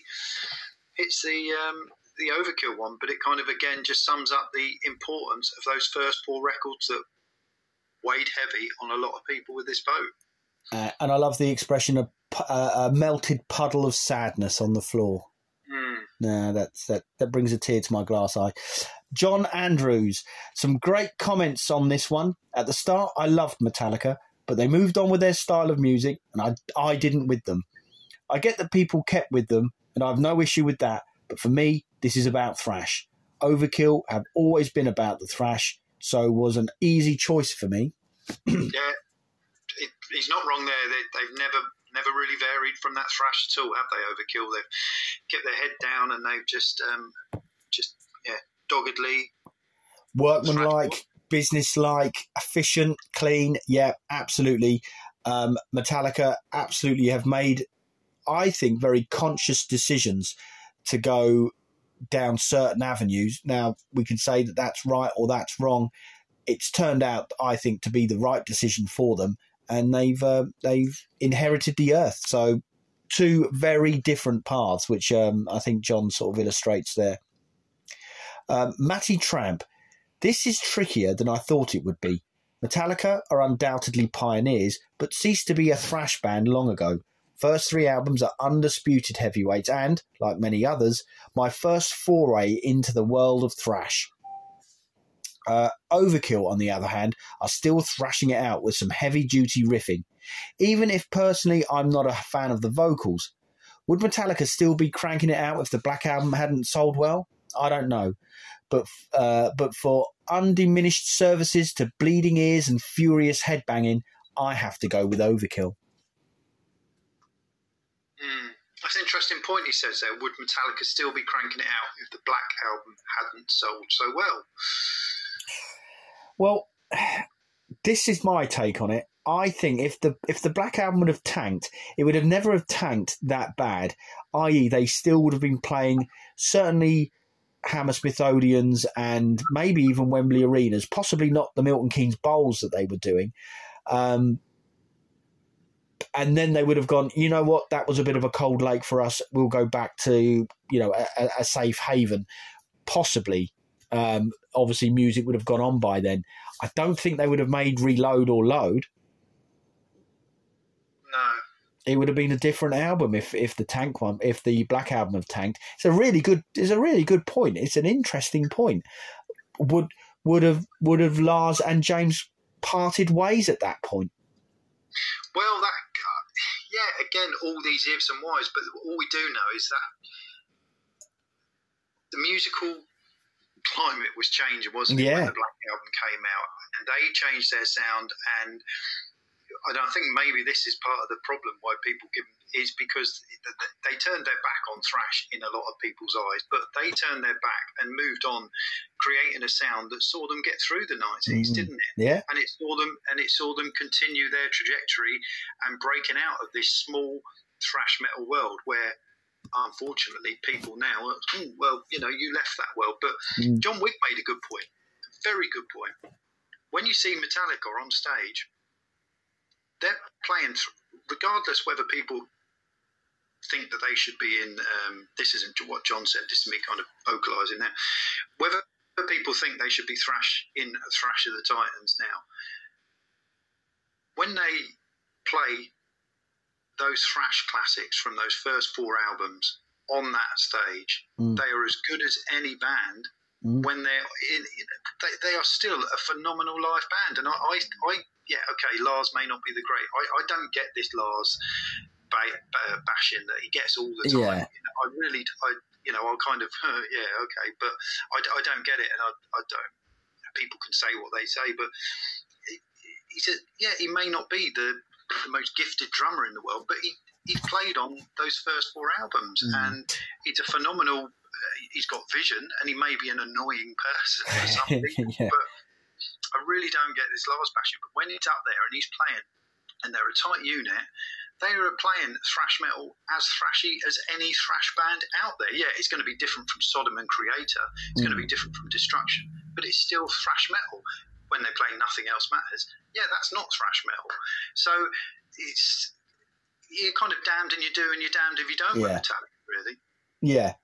Absolutely. I mean, it's just because we're on the side of the thrash fence. There are a lot of people, like I say, who like Metallica, but also then say, I like Metallica. I like rock, you see, so I like Foo Fighters, I like Bon Jovi. And they're just another band in that collection of sort of stratospheric heavy metal or rock bands. I like Guns N' Roses, yes. I like all of that stuff. Well, we're not into that. And it's a case of the band that we loved, that we gave to the world, almost, if you want to put it like that, came from thrash metal. And the people that are buying Guns N' Roses album 1 minute, buying a Bon Jovi album the next, and then buying the new Metallica release, are pushing Metallica through that stratosphere. And we're all waiting for the next thrash metal album to come from them. And they're probably, well, why would we want to go back to that? Exactly. And I think you're right there, because I think our thrash metal fans, are we quite, I wouldn't say narrow-minded, because I know a lot of people within our group, within the club, listen to all sorts of music, all sorts, not just thrash metal. But Scotty Wells has asked a question in a few of the threads, and I've kind of communicated with him on about it as well. And he asked the question whether thrash metal fans don't like hard rock per se, because the Black Album, Load, Reload, the Black Album's not a hard rock album, is it? It is a heavy metal album, but Load and Reload, they're kind of heavy hard rock albums, aren't they? There's some still decent heavy metal on there.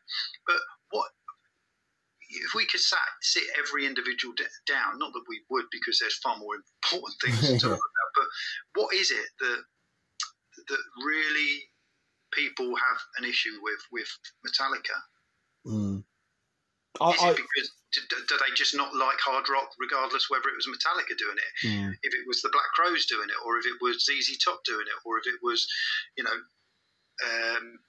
another hard rock band? It's I really don't know. Is it because they're jealous of where Metallica went and they kind of moved on? Well, I don't think it's jealousy. Out of the dying scene. I think it's I think it's a little bit.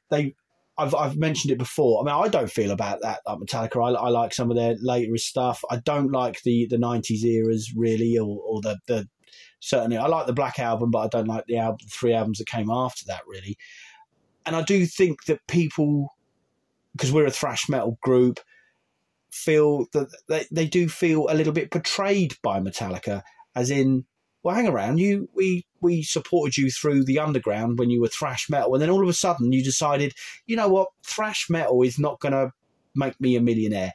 We're going to do something slightly different, slightly more commercial.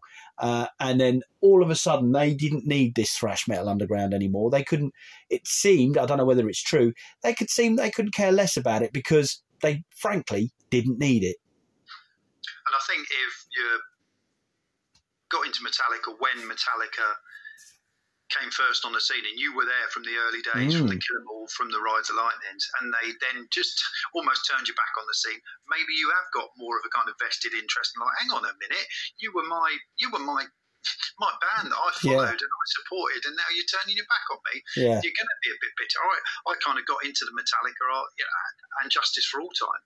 So it was kind of, they were evolving then with the Black Album. I got into it, and I didn't feel betrayed at all, but I can see some of these hardened, people that were into the metal when it was proper thrash, how they could react like that, and I totally understand it. Yeah, definitely. Paco Atia, Metallica, even with their flaws. So I quite like that comment because Paco even accepts that they got their flaws, but he's still voting Metallica. Still loves them. That he's going to vote for them. And I think we're kind of not doing disservice to Overkill here, but when I was saying about the Metallica changing their sound, evolving with the changing climate, and everyone says, "Oh, thrash was dead," but when we're talking about thrash being dead, as in 1991, Overkill released one of their heaviest thrash metal albums that they up to their career in Horoscope, 91 or 92, whatever it was. So they were still able to keep punching, heavyweight thrash albums out. And to their credit, they continued, didn't they? They doggedly continued. Definitely. No question about that. No question. So I just wanted to give Mr. Scoremaster himself, Kevin Adamson, the last word on the thrash poll. At the end all of this, there were still 32 great bands on that picture, and a whole lot of them not included for anyone to want to enjoy whenever they want. We will always have thrash. We will always have thrash. That's great. That could be our motto of our club. We will always have thrash. So thanks to everyone that commented. Like I said, there was a little bit of silliness that I don't want to go into because it's been dealt with and it's done. On the same token, there was a great, on the post that I posted, the wall chart, if we're going to call it that, there was a great thread where 3 or 4 people were all talking about Metallica, that then drifted into Slayer, that then drifted into talking about debut albums, which we will talk about after we have picked our new album, or our new tie. While I get the random generator up, just looking at the wall chart there, I was thinking earlier, looking at it, and listening to a thrash album that's just come out recently, have we done a disservice to Heathen by not having them in the thrash at the times? As opposed to possibly, I can see one band down the right-hand side that took on Testament in the first round, Machine Head. Okay. You would have jettisoned them. I would jettison Machine Head out. I mean, we've got Pantera and Machine Head that probably took most stick for not being thrash, and obviously Lars Rocket for going up against Slayer. But Lars Rocket, there's no argument there. They are thrash. Yes. Yeah, I think. But again, this could be one of the omniums. You know, the bands that we can't quite get in there, we can always feature in the omniums. Well, I will let you into a little secret that I believe, because I needed to get 32, I think Machine Head and I think Pantera were one of the last two that I put in. So, yeah, very good argument to have Heathen in there as DRI. A lot of people were asking about, as Holy Terror. A lot of people are asking about. Lots of arguments for that, and I totally agree is the answer. Having said that, if we would have jettisoned Pantera, put Heathen in, I think Metallica would have wiped the floor with them, so I don't think it makes that much difference. But we wouldn't have had the great comments as well by having Pantera and Machine, because it raised some fantastic conversation. Yeah, definitely. But who's to say that we won't have another Heathen involved in a future Thrash of the Titans? But let's get this poll. Let's get the next round up, and then we can talk about what we think. Between 1 and 3. Numbers between 1 and 3. 3. Slayer Testament. Slayer Testament is a juicy little feature, is it a fixture? So that will close the one side of the draw. Again, we'll have our first semi-final complete after next weekend's Thrash of the Titans, featuring Slayer and Testament. Dare I ask, where do you see that one going, Carl? I can only see that going one way, and that is the way of Slayer. And I think very convincingly, I would say they are going to get 80% of the vote. I think you're right there. But let's see what happens. Weirder things have happened at sea. You never know. There might be Slayer fans may not get out because they think this is all going to go one way. Testament might sneak through. Who knows? Or there may be, because Testament do get a lot of mentions on the club. So let's see where it goes. There'll be some great comments anyway about the love for Testament. It'll be interesting to see what people say, gigs they saw them at, and definitely songs they like. It's always interesting reading. Good, cool. So looking forward to that. So we've got 1, 3, 4, 5. We've got 6 rounds of Thrash of the Titans, and then it is done in this particular format. So my attention was drawn to what do we do next? And for a little while, I've been saying we should make a band.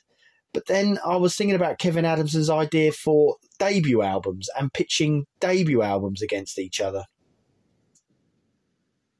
Yeah, it came up in the open forum. There were a few mentions as well for the debut kind of Thrash of the Titans thing. So it was certainly a worthwhile cause opening it up to the members, because then they kind of have ownership on some of these features, which is good. So I was thinking we need 32 albums to make a decent competition. And I put down, I think I've got 22 that I think just need to be included. I don't think there's going to be any argument of debut albums. Shall I run through them for you now? Please do. So we've got Kill 'Em All, Fistful of Metal, Killing Is My Business, Show No Mercy, Bonded by Blood, Legacy, History of a Time to Come, Ultraviolence, Forbidden Evil, Alice in Hell, Eternal Nightmare, The Fear. What have we got? Into Megatherion, Infernal Overkill by Destruction, Doomsday for the Deceiver, Endless Pain by Creator, Game Over Nuclear Assault, Feel the Fire, Overkill, Ignorance, Sacred Reich, Sodom Obsessed by Cruelty, SOD Speak English or Die, Self-Titled by Suicidal, and Zentrex Shattered Existence. Do you agree with all of those? Yeah. I was just thinking the Frost one that you mentioned. What was it? Did you mention? Did you put the Frost in there again? The Frost were in there. Is it Megatherion? It is. Yeah. I just wasn't sure whether that is the debut. What's the debut then? I'm not a massive Frost fan, as you know. Not Pandemonium, is it? No.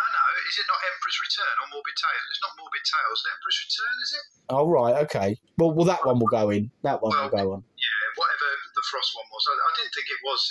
And so we have got 10 holes to fill.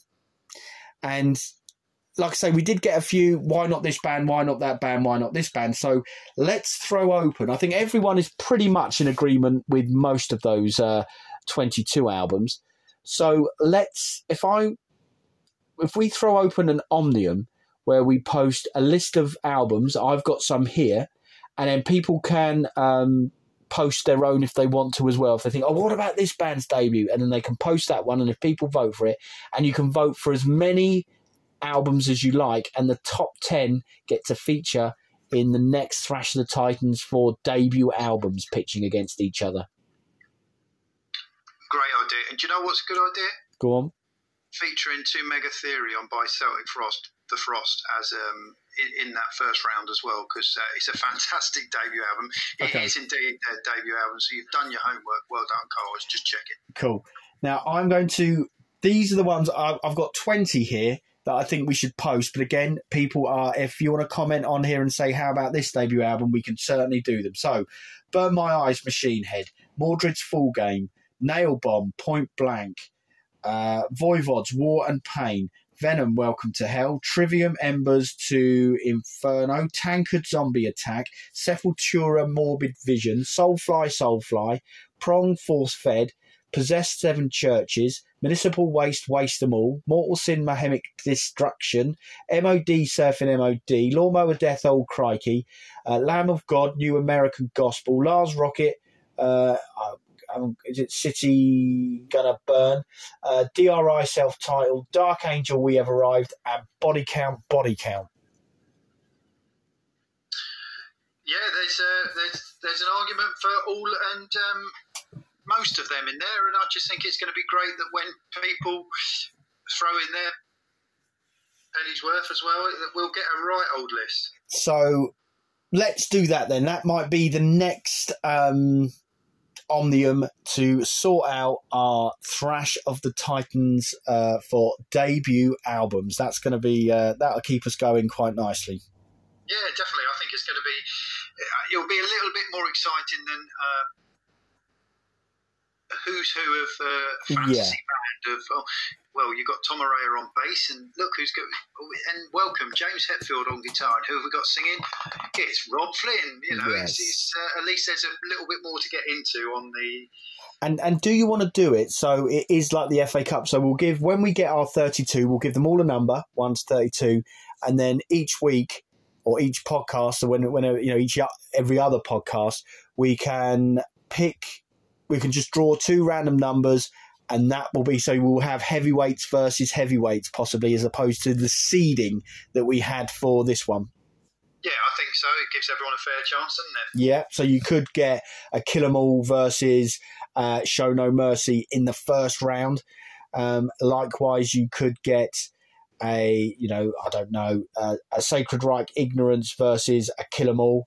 At the same time, you could get a Sodom versus the first Overkill or something like that. So it's got complete random. No, that sounds absolutely as it should be, nice and fair. I mean, you're going to get you might get Fool's Game marching through against Dark Angel's debut or something. Yeah. Whereas if one of them was up against Show No Mercy, it's not going to happen. Possibly. Maybe. Stranger things have happened at sea. Stranger things happen. So again, thanks to everyone that voted, and really appreciate the participation. So, but now, because we have got 25 minutes before this segment runs out, are we going to go and talk about what are we listening to? Yeah, what are we as a collective listening to, Absolutely. So I'm getting the post up.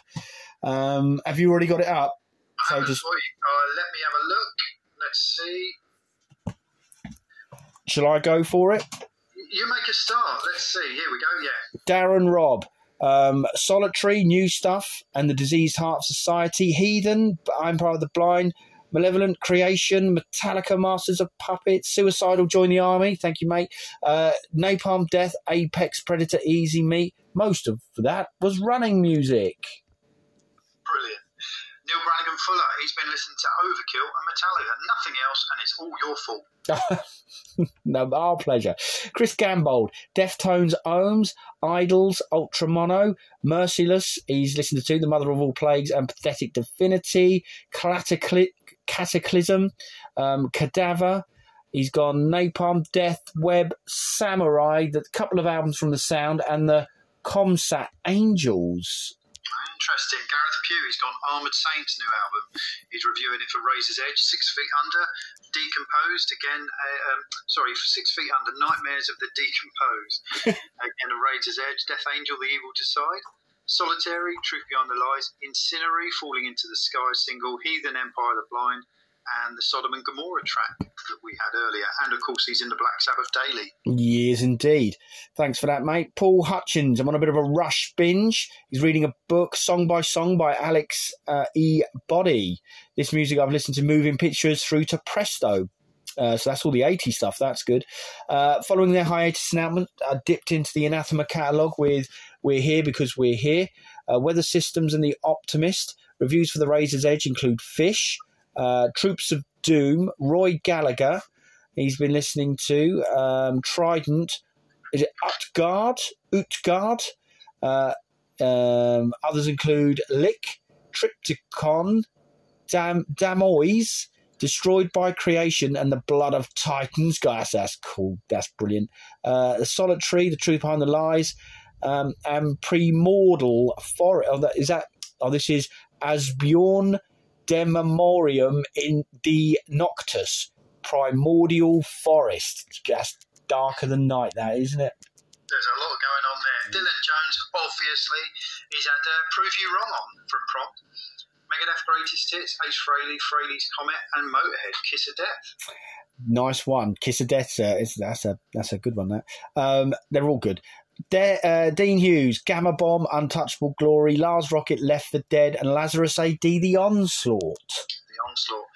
Stuart Mansell, he said, this week has consisted of Ulva, Metallica, and Slayer. There's no surprise there. He loves a bit of synth pop, does Stewie, so no surprise if it is the new Ulva album that's drenched in that synthy, poppy kind of stuff. He loves all that, so that's cool. Oh, I thought it was Slayer you were talking about, drenched in synth.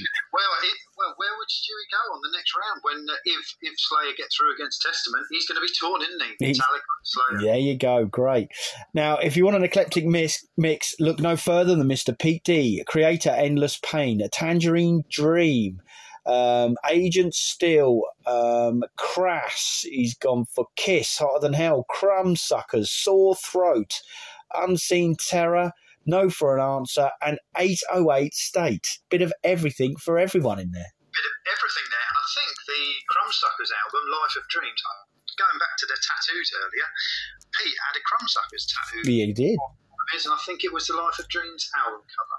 You've got Richard Oliver now, Beelzebub's Pantheon of the Nightside Gods, Daylight Dies, A Frail Beginning, A Frail Becoming. Napalm Death new album, Throes of Joy in the Jaws of Defeatism, Onslaught in Search of Sanity, Incantation upon the Throne of Apocalypse, Aryan Transistors, Oceans of Slumber, Winter and Skeletal Remains, Condemned to Misery. Condemned to Misery, right. Thanks for that, mate. Lee Hammer Harris. He talks about putting on Total Rock Radio because he's sick of his wife's radio choices, and he said it wasn't much better. The best thing I heard was a bit of Carcass. A lot of it was unfulfilling, though, and the DJ quality is well down on where we were 20 years ago, which is the same. One of them sounded like the reincarnation of Jimmy Savile. Scary. That is scary. Scary. Let's move on. So, been listening to a lot of Hazard. This is Luke Alexander Hutchinson. Hazard, a fantastic thrash band. The drummer is actually the vocalist, which gives it an interesting twist. Cool. Drumming and thrashing away on the drums and singing. Cool. That's hard work, isn't it? Well worth checking out both their albums if you haven't already. Graham Meldrum. This is this looks like a hardcore all-dayer. 10-yard fight, committed, floor punch, in my eyes, the first steps, battery, better than 1,000, youth of today, gorilla biscuits, token entry, bold, chain of strength, turning point, far from breaking, die hard youth, and good clean fun. On the thrash front, Metallica, Anthrax, Violator, Bonded by Blood, SSS, Iron Reagan, and Holy Terror. Oh, it's a heavy old day, isn't it? That's a heavy old day in that gaff. Tim Finch, I've had Earth Tone 9's Art Tangent on heavy rotation as it's turned 20 on Friday. Can you believe that? Wow. Still one of my favourite underground British metal albums of all time. It's had the new Anal Nathrak, the new Armoured Saint, the new Deftones, new Raging Speedhorn, Clutch Blast Tyrant, 13 Sign the Ashes of a Treacherous Silence, and for the podcast, Damnation Versus Episode 8, which is Luke Bell, Machine Head's tour manager. And, of course, the Ttmaotfc episode 42. Well, thank you, Tim. Thank you very much, Tim. And I've just... oh, no, here we go. Sorry, I cocked up a little... And here we are. I'm back in the room. Sorry, I'm just going to like that from Tim. So I like to like them as we go down. Alvaro Castro Gomez, latest Raven, Napalm Death, Mastodon, Nearcrot, and Marilyn Manson. Like always, I stick to the oldies, move Roxy music, Sabbath, Zeppelin, or Audience, and some great rock from my country, Spain. Rosendo, almost every day. Rosendo. Rosendo. But like a bit of rose, that's all right. John Beavis, Overkill, Wings of War, Metallica Hardwired, Prong, 0 Days, and Empire of the Blind from Heathen. Oh, that's straight down the middle. That's some good thrash metal right there. Torbjorn Mathiasson. God, what's this? Necromantheon, Divinity of Death, Macabre, Murder, Metal, and Violence, Eternal Nightmare. Neil Bolton, Lard, The Last Temptation of Reed, and The Dead South, Good Company. So thanks for that, mate. Ian Broomhead, currently listening to the new Ward, what's that? That's got to be 19 album, Metamorphosis. Also the new Oceans of Slumber album. Then I've been going through the Skindred back catalogue, Union Black, Babylon, Roots, Rock Riot. Other CDs I've listened to include Gojira, Magma, and City Alien. Did you just play Rob? Yeah, well, I put it on and I quickly put the volume down because it's Spotify. I think it's Spotify, isn't it? His playlist that it plays, and he's got, what's he got there? He's got Jane's Addiction, he's got Chariot, Dumby's Rusty Nuts, 6 Feet Under, bit of Motorhead, bit of Love Hate, bit of Crazy Head, TRC. I tell you what, that Chariot one, that was on a video compilation, a Kerrang video compilation. Warriors, live at the Marquee, brilliant. So thanks for that, mate. Ronnie Elizabeth Wilson, been listening to Testament, already in anticipation for their matchup with Slayer. So you have read our minds, Ronnie, and you got your wish. I want to give them a fair look. Well, get listening, buddy, because you are going to need them. Then we got Paco Aita again, Septic Flesh, Inferno Sinfonica. I was at that concert in February last year. Oh, nice. Rich Tricky Hudson. Okay, the Reverend Horton Heat, Lucky 7, Frank Zappa, A Ship Arriving Too Late to Save a Drowning Witch, London Wainwright III, Here Comes the Chompers, Morbid Angel, Covenant, Overkill, Years of Decay, Public Enemy, What You Gonna Do When the Grid Goes Down, and Carla Bruni, Come See Deren Natati. Beautiful. Ah, Jabella. Jamie Kinghorn, catching up on the Ttmaotfc podcasts. Very happy to find out on the internet a couple of weeks ago as he's been listening to Empire of the Blind, Reign of Fury, Death Be My Thy Shepherd. It was in the Omnium, wasn't it? Mm-hmm. Svalbard, It's Hard to Have Hope. Svalbard, When I Die Will I Get Better. He's had Mind Wars, The Fourth Turning, Gamma Ball, Gamma Bomb even, the new Napalm Death, Throes of Joy, and he's had Ronnie's T90 mix on Acid Rain, The Age of Entitlement, and Faith No More, Album of the Year. Thanks for that, John Weeks. Napalm Death, The Berserker. Oh, Jake Weeks, he loves a bit of grindcore. Do you remember the Berserker? They were a right old, not so much grindcore, but a real heavy death band, the Berserker. Just ridiculously heavy. I don't really remember them, to be honest. Yeah. Oh, well. John Lander, he's gone for Nuclear Assault Battery, and I'm going to say, because I recognise the name of the band, but is it X or EXE? I'm going to say X, and it's... okay. Yeah. That's fair enough. John. Yeah, thank you. Thank you, John. Keep listening. Cy Cobb, not had much time to listen to this week, been all over the place. Cy, if you stop now and we listen to one a day, we still wouldn't catch you up, mate. So you've got a sick note today. That's fine. And you take your time. You come back when you're ready, mate. Yeah. Frank Holby, Plague Years, Circle of Darkness, Hex, Entangled in Sin, Solanum, The New Genocide, Bitterness, Dead World Order, and lots of old school thrash metal. Okay, so let me just like that one, and I'm going to need your help with this one. Stuart Jardine, is that Strangoli? Strigoi. Abandon All Faith. Great album. Yawning Man, Macedonian Lines. Is that Mansion? Mansion, I think. We shall live. An Infernal Majesty, None Shall Defy. That sounds a bit heavy. We've got John Wigg. He's been listening to The Young Goal, yeah. Terry Fungal, Sabbath, Dreamweaver, Onslaught, The Force, Human Oya from Acid Rain, Ignorance, Sacred Reich, Black Evil, or The Reich, Black Evil, Forever Baptized in Eternal Fire. Wow, that sounds good, that. Great new black and thrash album out this week. Turn Back Trilobite from Sacrilege, and Moving Pictures, Rush. Fantastic. That's the one with Red Barchetta on it, which is a banger. Kevin Adamson, which is the last one. We got Heathen, Victim of Deception, Opeth Still Life, Heathen Emperor of the Blind, Overkill Wings of War, Chrysynthelia, Worldwide Negative, and Slayer Divine Invitation that had a birthday just recently. So thank you for all of those. And we got to pick one, mate. We have got to pick one, yeah. What are you going for? I've already decided. You have you? What are you going for then? I am going, just because if anyone wants to join me, it's completely free, and I'm going to listen to it anyway, so it's good that someone mentioned it. I think it was Chris Gambold that mentioned it. I'm going to listen to the new Deftones album called Ohms, and if you go onto the BBC Sounds website and go onto the Sunday Night Rock Show with Daniel P. Carter, he's got a greatest hits kind of thing and an interview with the band, and then he plays the album in full. Fair enough. So I'm going to listen to that and give that some judgment next week. What are you going to choose? Well, there's loads that I'm probably going to get stuck into from people have said there that have made me think, right, I'll have a bit of that. But the one that I'm going to do some homework on and actually try and... I was thinking of a bit of Zappa, but I'm not going to go for that. That was... He's on the Classic Rock Album of the Week Club this week. Is he? Yeah. What, the album that Rich Tricky Hudson mentioned? I don't think it's that one, no. He's just someone that I really should know a lot more of. But I'm going to go for the new Fish album, and I can't see it. Someone mentioned it. New Fish album.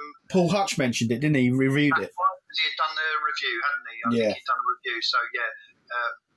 Weltschmerz. So, staggeringly brilliant. Sometimes you just need a little bit... Well, me personally, I need a little bit more than just... all this thrash is great, but sometimes you need just something else as well. And I'm sure... A little bit of Fish might be provide a nice little side deviation from the heavy stuff. So that's got a little bit of Fish on a Friday. What could be better? How biblical. Good stuff. What about you? Well, we have got 6 minutes, so I'm going to rush through it. I did my homework. That Krogal the Exterminator, Sharpen the... Did you? Not really into it. Too black metal and a bit messy, so not really for me. On the other hand, the other bit of homework I had was Amon Amarth versus the World. Very, very pleasant. Enjoyed it a lot. I could see why I didn't really get into it at the time. Very death metal vocals. Kind of wash over the songs a little bit as far as just a little bit one-dimensional. I think they've developed it a little bit now. So, and they've thrown up another one, I think the next one. And I'll probably listen to that at some point as well, because perfectly okay. I listened to a band called Under the Oath. Not too sure about those, to be honest. A little bit of work needs to be doing there. And I've been listening to the new Devil Driver for Razor's Edge. I listened to the Classic Rock Album of the Week was Yes, and an album called Drama, which isn't one of their more well-known ones, but had a couple of really good long songs on there, which I thoroughly enjoyed. Machine Messiah and Camera Eye, I think it was called. That wasn't bad. I also listened to... I also caught up with, obviously, all the club stuff, including UK Thrashers and all the singles that we've been listening to. And the H at Home, I caught up the next day, and a great conversation he had with... Howard H. Smith had with Scott Holderby, and basically they were talking, and to get you through lockdown, they are very interested in doing a double headlining tour in this country. That would be great, wouldn't it? That would be fan-fucking-tastic. So please make that happen. What about you, mate? You have got precisely 4 minutes and 5 seconds. Anathema. After their recent announcement, it sparked a bit of an Anathema revival for me. They're a band that I listen to fairly regularly anyway, but sometimes there's just something that sparks something that you just start listening to a band again for a while. And Weather Systems and We're Here Because We're Here. 2 fantastic albums. I've been enjoying them. The Ocean, a German progressive post-metal band. They've just released their album. I reviewed it for Razor's Edge. Phanerozoic Part 2, brilliant album. Then my homework that I had Manticora. So this was from What People Are Listening To, and the album was called To Live, To Kill, To Live. And Manticora, this was John Wigg who'd been listening to it. I like the sound of it. I knew nothing about them. I didn't know what they were going to be. I'm pleasantly surprised, really. Fairly uplifting, very well produced. Thrashy, power metal in places, speed metal, thrash metal, just very well played, heavy kind of thrashy stuff. Really, glad I picked it. Would I go down that route again? Possibly, yeah. Okay. I mean, it was not really my thing. That kind of quite uplifting, euphoric kind of epic vocal lines, but it was still very well done, and I can see why why that kind of music is such a big deal. It was good, kind of good feeling stuff, and quite happily listening to it as I was driving around. And then the De Andrade years from 2002, I had Isis, which was Oceanic, and again, a band that I know but do not know enough of, and glad I picked that. Simon Griffiths, it was his choice in the 2002, and it's just as you'd expect, really, a kind of heavy post-metal album to be. It's quite longish songs and shouty, screamy vocals, but screamy that are quite not death metal screamy or anything. It's progressive, it's heavy, and it's very, very good. Awesome. Anything else? Any podcasts? You've got. I'm sorry to rush you. You've got about 90 seconds, and that includes final words as well, mate. Getting through the Talking Bollocks with Craig and Lum at the moment from Heaven. Okay. Yeah, enjoyed that, and just obviously all the club stuff, really.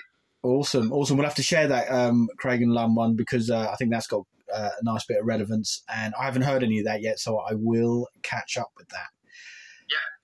Just want to say thank you to everybody that's listening, everyone that's participated. Really appreciate your input. We've got a good week coming up. Obviously, we're going to be closing down ST, so we'll be talking about Suicidal Tendencies next week. And we've got another album for Thursday. And then we've obviously going to be doing this massive vote for Thrash the Titans next week for the coming up for the next sort of not round, but the next competition. So some good stuff. Yeah, thanks everyone that's taken part and just commented and just keeps commenting. It just makes it all the worthwhile. So thank you. Right, you've got to give your final words now, or forever hold your peace, mate. What does cheese say to itself in the mirror? Don't know. Hello, me. I don't get that. Hello, me. Oh, good. Yeah, no, that's what was that rubbish SOD album that no one liked?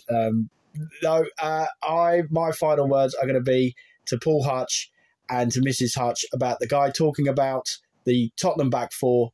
They play with a back three. What does that prick know?